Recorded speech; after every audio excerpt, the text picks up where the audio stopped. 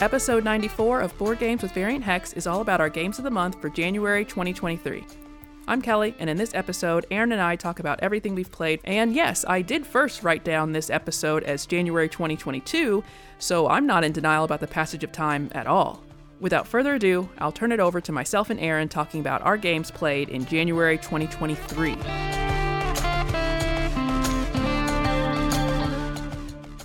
It's winter. Yes. It's cold. Yes. But it's good for games.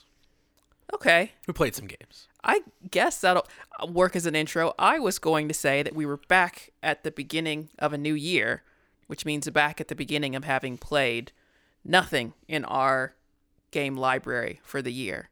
And our goal every year is to play through all of our games. That does include new games that we get, and the deadline is Gen Con, which we just got tickets for this weekend, over the weekend.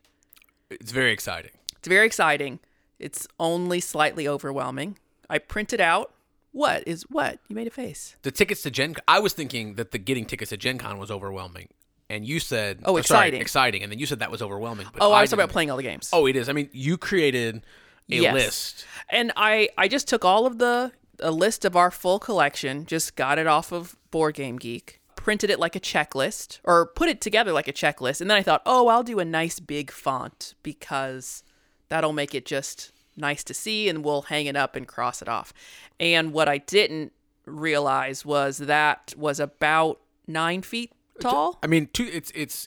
I think it's a little over 9 feet tall. We have to go to the landing on our stairs to check some of them off. Yeah, we have an area next to our stairs that is taller than one story, and that is the area that the list had to go. Yeah, it's pretty fun. It is very fun, though. So I think that's a little bit the intimidating part. It's like, it's lots of fun. Things can be fun and intimidating, and this list is one of them. So this month, I played 39 games, 58 total times. Yep.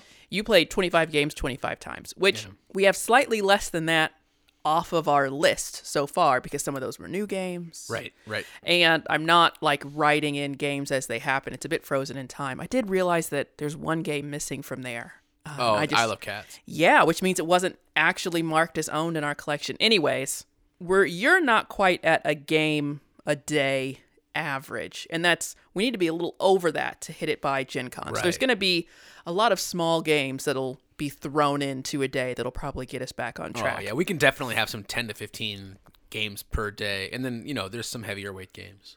That's 10 to 15 is a lot. I was kind of looking around. I don't know how many games we have. Get Bit, Shot and Totten, Rift Force. Yeah, well, Skulls of Sedlec was one that was nice and short, a button-shy game, which we will get to. The games that were played, now, I put yours on the list so that you could review them, but I'm going to look inside of BG Stats app. The games I played are Deep Sea Adventure, Gizmos, Imperial Settlers Roll and Write, 12 Days of Christmas, Age of War, Acropolis, Baby Dinosaur Rescue, Beta, Buttons, Cat Cafe, Chai, Coloretto, Corinth, Coupel, maybe it's just Couple, Dice Hunters of Therion, Everdell, Flamecraft, Flux, Forest of Pangaea, The Game of Life, Pirates of the Caribbean Edition, Gravwell, Happy City, Harry Potter Death Eaters Rising, Hex Roller, Istanbul the Dice Game, It's a Wonderful World, King Domino, Level 10, Maui, Next Station London, Roll For It, Skulls of Sedlec, Splitter, Spot It, Strike, Super Skill Pinball Holiday Special, Tokaido Collector's Edition, Wild Style, and Wormholes. All right. Yeah, Aaron played 25 of those. There might have been one game that you and Adam played together that I don't have in here. Did you play Coup one time?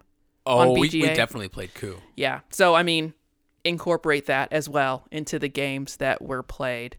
And what I played the most, you played everything the same amount of times. I played Imperial Settlers Roll and Write. At the beginning of the year, I thought maybe I'll play a game a day, and I'll just kind of have a board game app that I'll play if I haven't played a physical game that day. The app is very good, so good that I think that if I haven't already, I intend to get rid of the actual physical game. You can replay the solo ones easier. In the physical game, you'd have to laminate them, I suppose, to replay them, and then kind of have a system where you play them and then you unlock the next one. And I think there's more in the app than there are in the physical box. Then games that were added to the collection, all but one of these we actually played. Motor City just came. Haven't played that yet. Was reading the rules today. And then Wild Style, Level 10, Maui, Gizmos, and Forest of Pangaea were all new. Forest of Pangaea came from a Kickstarter. The rest came from the game store. There was a sale on Wild Style and Maui, and they were just cheap enough. At their regular price, I wasn't super interested. And then Level 10 was only $10. It's a Hisashi Hayashi game. I had never heard of it. I think it actually has been out for a while, but just now got here. And it looks like it's going to be a series of games, and I will keep buying them. And then Motor City is sort of a successor to Three Sisters and Fleet the Dice game, same designers, but it's about Detroit auto industry. So another, I think, kind of chaining roll and write. I'm assuming that's what's going on, but when I saw the Kickstarter, I was like, yep, I'm going to want that. Go ahead. So yeah, those are the new games. Nothing was sold. We played mostly at home in the coffee shop. We played a little bit with Adam, a little bit with Jason, but not too much. Half of our games were on Saturdays, and half of our games were not on Saturdays? Not on Saturdays, and half our games were at Indie Coffee Roasters when I looked at the little graph. Now, that might have been, I think that was specifically you. For me, it's a little more even of a breakdown, and I had a quarter of my games happening on an app, about a quarter at Indie Coffee Roasters, a quarter on Board Game Arena. But you were pretty much half of your games, that's where they're happening. Yeah, and we usually do play 4 or so, 3 or 4 games. Yeah. All right, so that's kind of the month in review section done. And now, back to the table of your games. You want me to scroll back up to your list? I got it.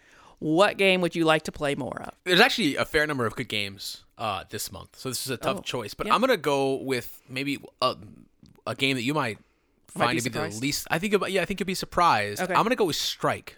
Back to the table. Oh, with more people? With more people or less people.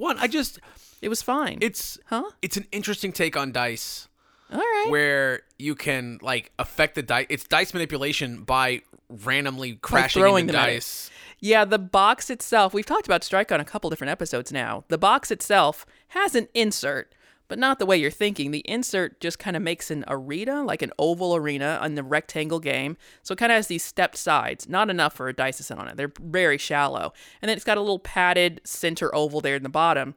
You throw dice into it. And I do like about it, for a game where that's what's happening, that if you throw too aggressively and they fall out of the arena, you lose them. You just lose them. And so it does, as much as you might want to stand up at the table and just absolutely rocket them into the center, you can't do that. It's a little more finesse. I don't know that I think it's too random for there to be skill, but it feels like there could be skill. And also for a game that is mostly bereft of skill, it's very fast and fun. You don't have to do it it's a really nice warm-up game.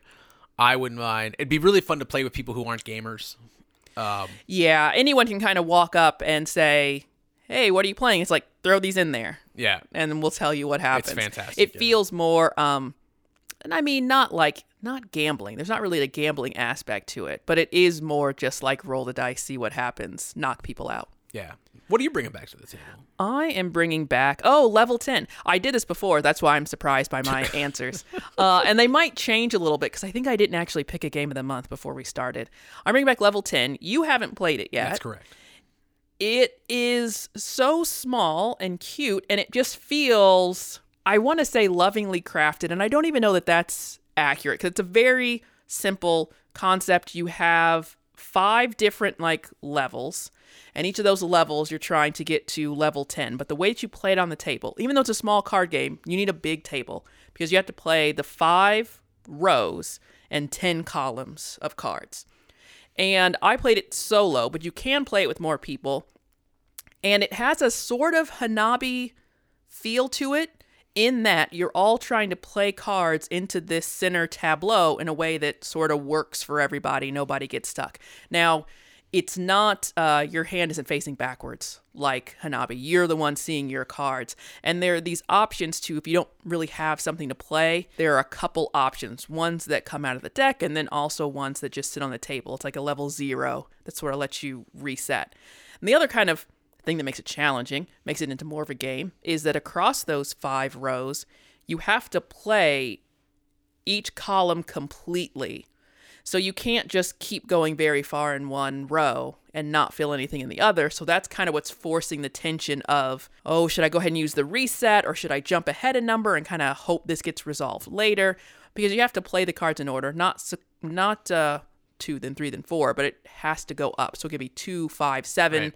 Reset, and then you'll have to double back and play other numbers that you missed. It's not super long. It was just challenging enough. Now, I found it to be pretty easy when I played it solo, and I don't know if that's just because you see all the information. You're very good at games. Well, thank you. You see all the information there is to see. When you play solo, you play with a few more cards. Then when you play 2-player, each person has less cards in their hand, but there's more cards total out. So I don't know what it will be like at more players, and I might have just gotten a lucky shuffle of the deck where things kind of worked out. So yeah, that's one why I'd like to get it back to the table to kind of see what it's like at other player counts and see, was my first playthrough a little more lucky? And that could change how much I actually like it, because it might be that you don't have quite enough control to mitigate the luck to make it like actually engaging to play right. over and over again. But you do get to, there's a way that you can discard cards to the bottom of the deck.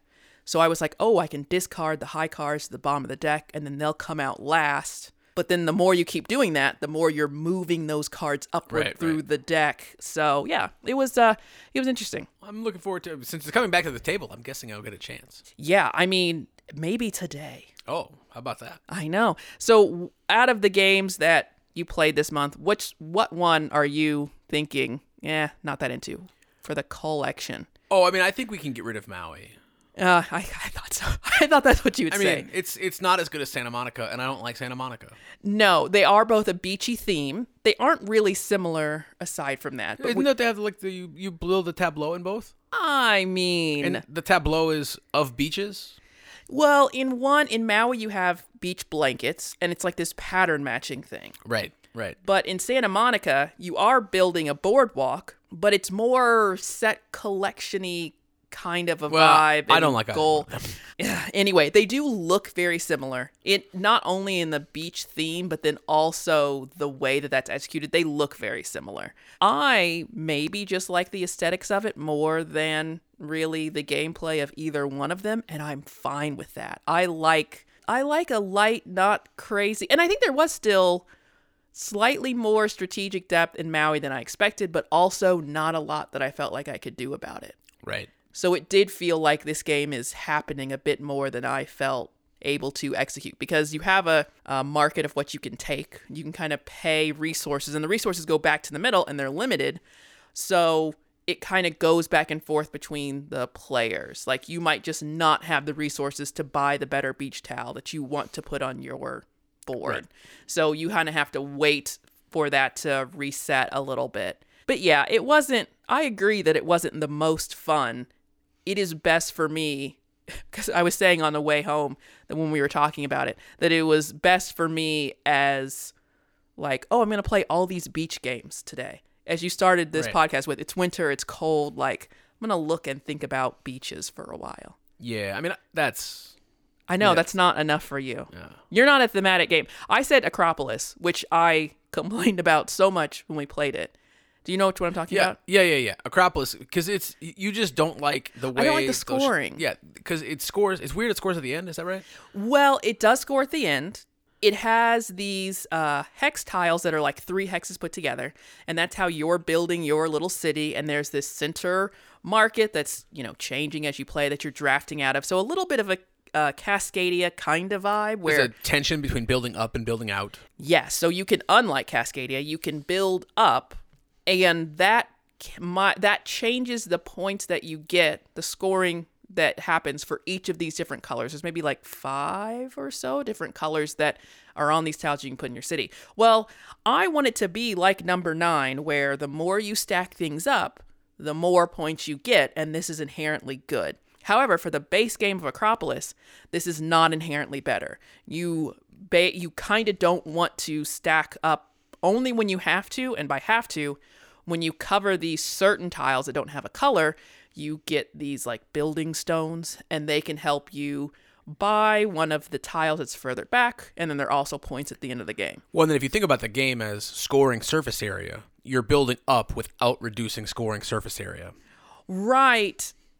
And you're building up without reducing. When you cover, if you set your city up, you're only covering trash. Yes. You're getting the full benefit of going up a level and none of the benefit of covering things that may contribute to scoring otherwise. Right. And I want it such that when you build up, it more exponentially increases the points so that building up is so you can valuable. Cover scoring. You can cover things that score to get better things that score. Yes.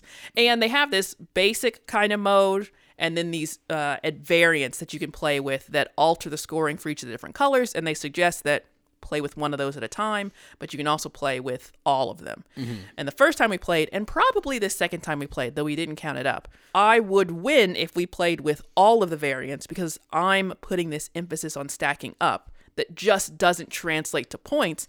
And then when that's true, I have less interest in the game. Like if I'm just putting these out here and making a sprawl, it doesn't feel as engaging of a puzzle to me. It just feels more boring, and I am dissatisfied that is the best way to play it, which I think is a little dumb, but it's how I feel. I mean, it's valid. I like it a lot, I like the game, yeah.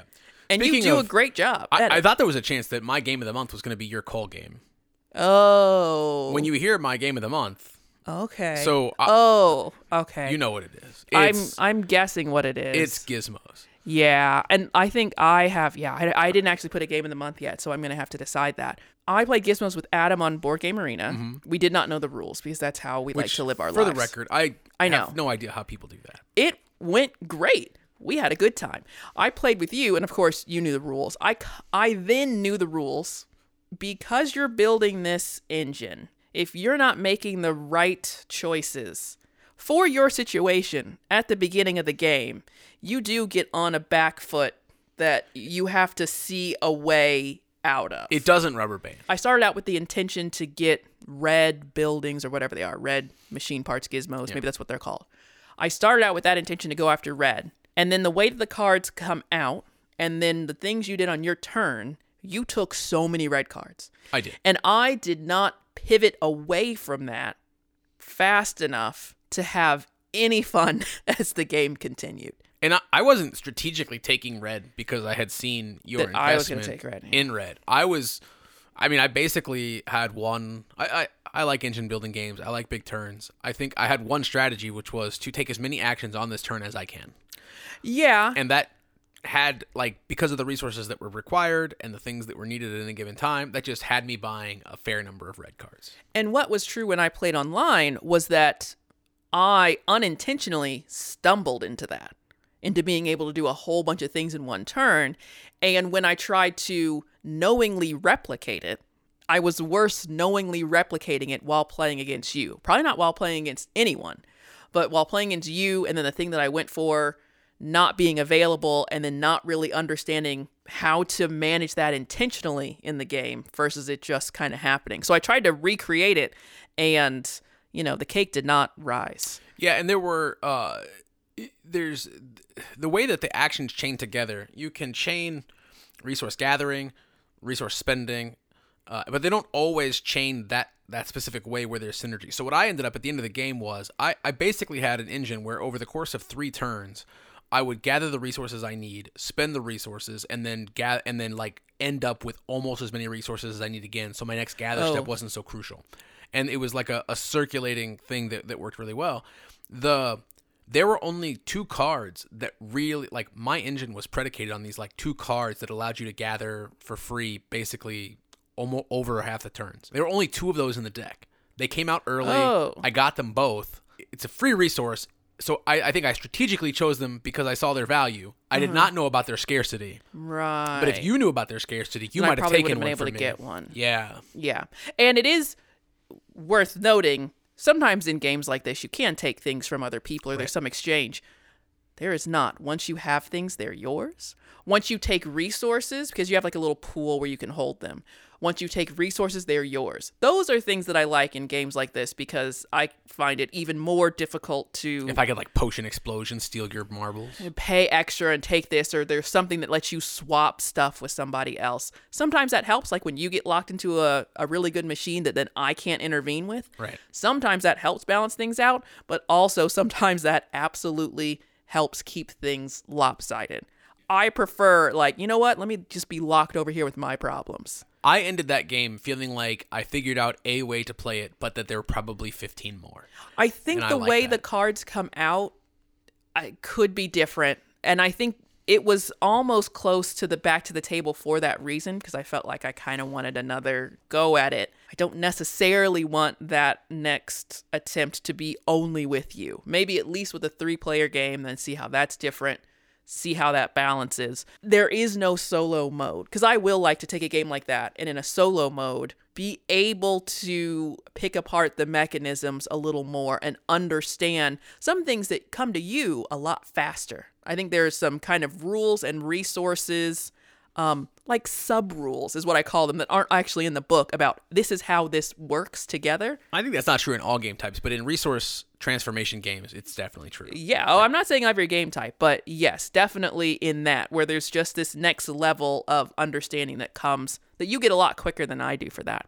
Okay, so I need to pick a game of the month. I feel like I have it down to 2 for you. Oh, well, please just say those 2. Forest of Pangaea and Dice Hunters of Theria. Gosh, now those were not going to be my 2. I can't remember enough about Forest of Pangaea to talk about it. Pangaea, I think it is. Yeah. I think I was saying Pangaea too before. I can't remember enough about that to know how much I liked it. That was like the first game we played this year. Certainly you weren't going to say King Domino. I had an awful experience playing that on BGA on my phone. My phone just doesn't like BGA. For whatever reason, it doesn't display things right. I think I was going to go for Wild Style or Wormholes. I kind of like both of those. I thought about Skulls of Sedlec as well. I think I'm going to go for Wild Style, and in part, it's because I waited for it to go on clearance before I wanted to buy it, because the regular MSRP, it's not that I don't think it's worth it. I wasn't sure that I would like it enough. And so then that kind of figures into how much you're willing to pay for it if you're not too certain. I think I could have tried it on Tabletopia, maybe has it. I think there are places to play it digitally. Not BGA, I don't think is one of those. So I waited for it to get cheaper. So I kind of had my eye on it. I even saw it at Gen Con and sort of decided against it. Wasn't quite sure about it. It's sort of real time, but it's not with a timer. It's real time paced by the people that are playing it. And I find that more interesting than just a straight, here's 3 minutes, kind of get it done thing. When you're playing with someone else, you can be paced a little slower or a little faster. The idea is that you're like a crew tagging the city with graffiti, but really you're taking the little kind of like bingo markers that are like a clear translucent colors and putting them down in certain spaces when you get sets of 3. So set collection cards, you can only hold on to a few cards in your hand and in front of you, and the other ones you have to put into these shared piles, and you can pick up from those shared piles. So as people are playing, it's kind of a quiet but tense frenzy of people putting down cards, picking up cards, putting out their marker. And I think, speaking of games that some people are better at than others, like in our house, I could have just as easily renamed the game to Wild Style, Kelly Wynn. Yeah. When there is a real-time element, the stress of that really sinks into your psyche in a way that I agree kind of worries you. And I will play them slower but there's than also I like could. Pattern and color recognition. That one, I mean, it is set collecting on cards, and there also are these bonus objectives. So the little city gets kind of randomly, it looks a bit like a Kingdom Builders board where it's like these kind of hex pieces you put together. Though, right? Like, it's a little more modular, they're weirder shapes, but same kind of difference. You're taking these big pieces and making a board out of a couple big pieces. The hexes on there have icons on them for different types of whatever, different types of city blocks. The cards have matching icons, so you're trying to find 3 of the same card to be able to tag that thing.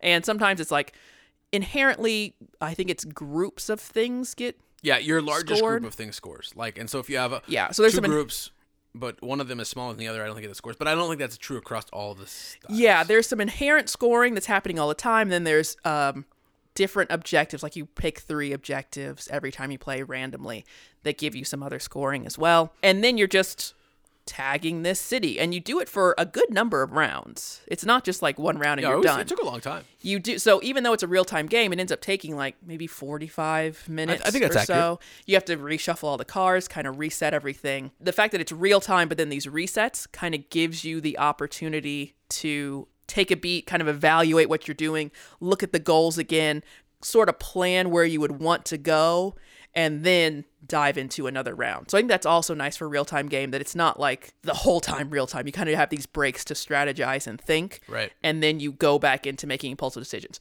I like making the best decision in the moment more than building a long strategy, so it makes sense that I like this game. Now, I like using your turn time to think. I noticed. And then you tell me how short your turns are. And I'm like, they're very short. They're not that short because you're not talking to me about my turn. And then, yeah, you have, in fact, planned everything you need to do over the next few turns. I find games like that less engaging. There's one, I can't remember what it was, that we played, and I was like, oh, I just have to do the same thing every single turn to win. And I'm like, oh, I don't even want to do this. I mean, you're basically talking about the 20 games of Charterstone that I played. I find that like, and I'm sure other people look at all board games like that, like, why would I even want to do this? That particular thing, if I can predict it, if I can plan it out that far, I'm kind of like, oh, I'm done here. I'm going to go play a video game or something. Like, it ceases to be engaging, and it feels not like idealized work. Games are idealized work. Not like idealized work. It feels like just work. Actual work. It feels like just actual work. Okay, and now I kind of added this as a new way to close out the podcast, because sometimes it's kind of, I don't know, it's hard to wrap this up. We're going to look forward this year at the end of our Game of the Month episode and say, what are we looking forward to playing next month? Now, I thought I might still play Motor City. We're recording this just before the end of the month. I might still play Motor City before the month is over, but that is the game I'm looking forward to. I'm interested to try that, see how it compares to Three Sisters and Fleet the Dice game. Am I going to like it more? Am I going to like it less? So really interested to see how that goes. And then I have the Skyrim game, the adventure board game.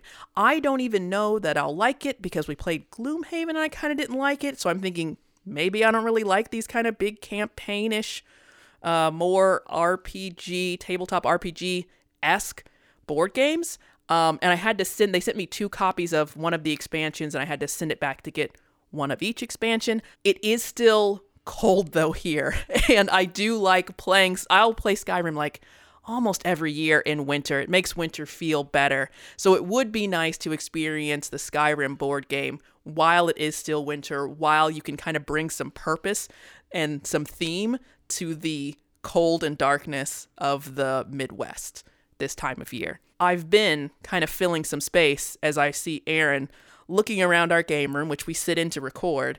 I believe he's making a selection because I didn't tell him about this new category. So he's making a selection for what he wants to play next month. You could have stopped talking a long time ago. Okay, well, you were still looking around. My selection might have changed because here's the thing, like, I don't know what we're going to play next month, but basically this is my chance to like name one game for next month. Yeah. So you're taking the strategic opportunity. Well, I wanted to kind of like think of a decision, and I was like, oh, well, I'll just make, and I think that I'd like to play Cat in Box next month, but like we need to get people, because I don't want to just play it with you. I think it's a 2-player game. It suffers. I think I have a hard time wrapping my mind around what is actually supposed to happen in that game. We played it wrong the first time on account of I got the rules wrong. And that's fine. I feel like there's so many games where you play it wrong and you never know. Like, I feel like it's an inherent part of board games. So I'm not carrying that with me anymore as a caveat. I think that we're getting these different twists on trick-taking games, and I don't know if that one is as good as it is novel. I want to believe I think it's as good as it is novel. I know you do, and I don't know that I do. So yeah. I think it's a little easy for people who are good at trick-taking games. Like, the shifting makes it a little more difficult, but you're only counting 9 cards in every suit. And that inherently, like, 36 is easier than 52. And I'm not already counting cards. And I think that that's another game where it may even be if I read the rules very, like, methodically. I don't think that's even the right word. One more time. There are the rules, and then there's that how to play. Like I was saying, that you understand about the resource management. Like, these are the sub-rules. These are how these things interact. There's something that's not quite clicking for me about how those interact with how you actually need to strategically play. Yeah. And that, because, you have to, they give you that board that you put in the middle of the table that has each of the colors on it, and then you have to be putting your little tokens together on that board. So for me, it's like, well, just the fact that the colors are changing, that's good enough for a game and for me to think about. Then this other part about how it scores, I often have issues with. I don't like the way that a game scores. Well, I mean, because I was say you talked about a bunch before you even mentioned the bidding mechanism, which is the precursor to the scoring mechanism. I know I don't like that. But that's like, coming from classic trick taking, like that kind of bidding mechanism. Yeah, like I'll say how many tricks I'm going to take, and then also like I might bid that I can take 7 tricks when I know I can take 9, but then I have control because I can just not take tricks I would have taken and then mess up your bid, and it's pretty fun.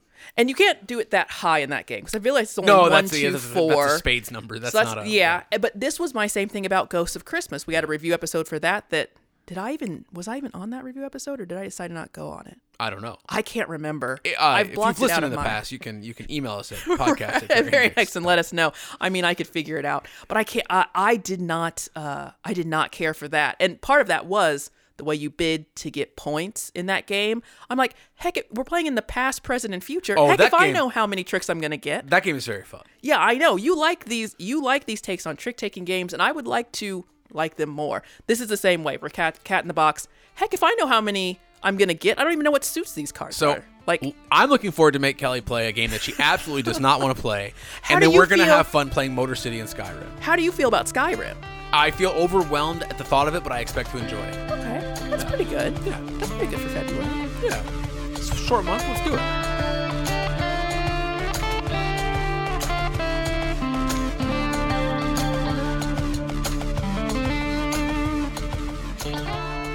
Thank you so much for listening to episode 94. Be sure to subscribe to know when new episodes drop. You can follow us on Instagram, Twitter, and Twitch at Variant Hex. We have a website and a blog at varianthex.com, and you can email us at podcast@varianthex.com. The game Level 10 that was mentioned was originally called Okie Dokie, so if you see reviews for that game, it is also this game. Editing for the next episode is quite a job, as Adam and I went through the entire 2023 preview list on Board Game Geek. We did leave out expansions, except for one that I was particularly excited about. I think all in all, it's around 150 games that we talked about. More of them were from Europe than we expected, but we didn't preview the list before we hit record. If you're listening to these in reverse, you'll have 93 more episodes headed your way, the next one being Adam and I discussing collection curation and best value games. And that's all for now. Thank you so much for spending your time with us today.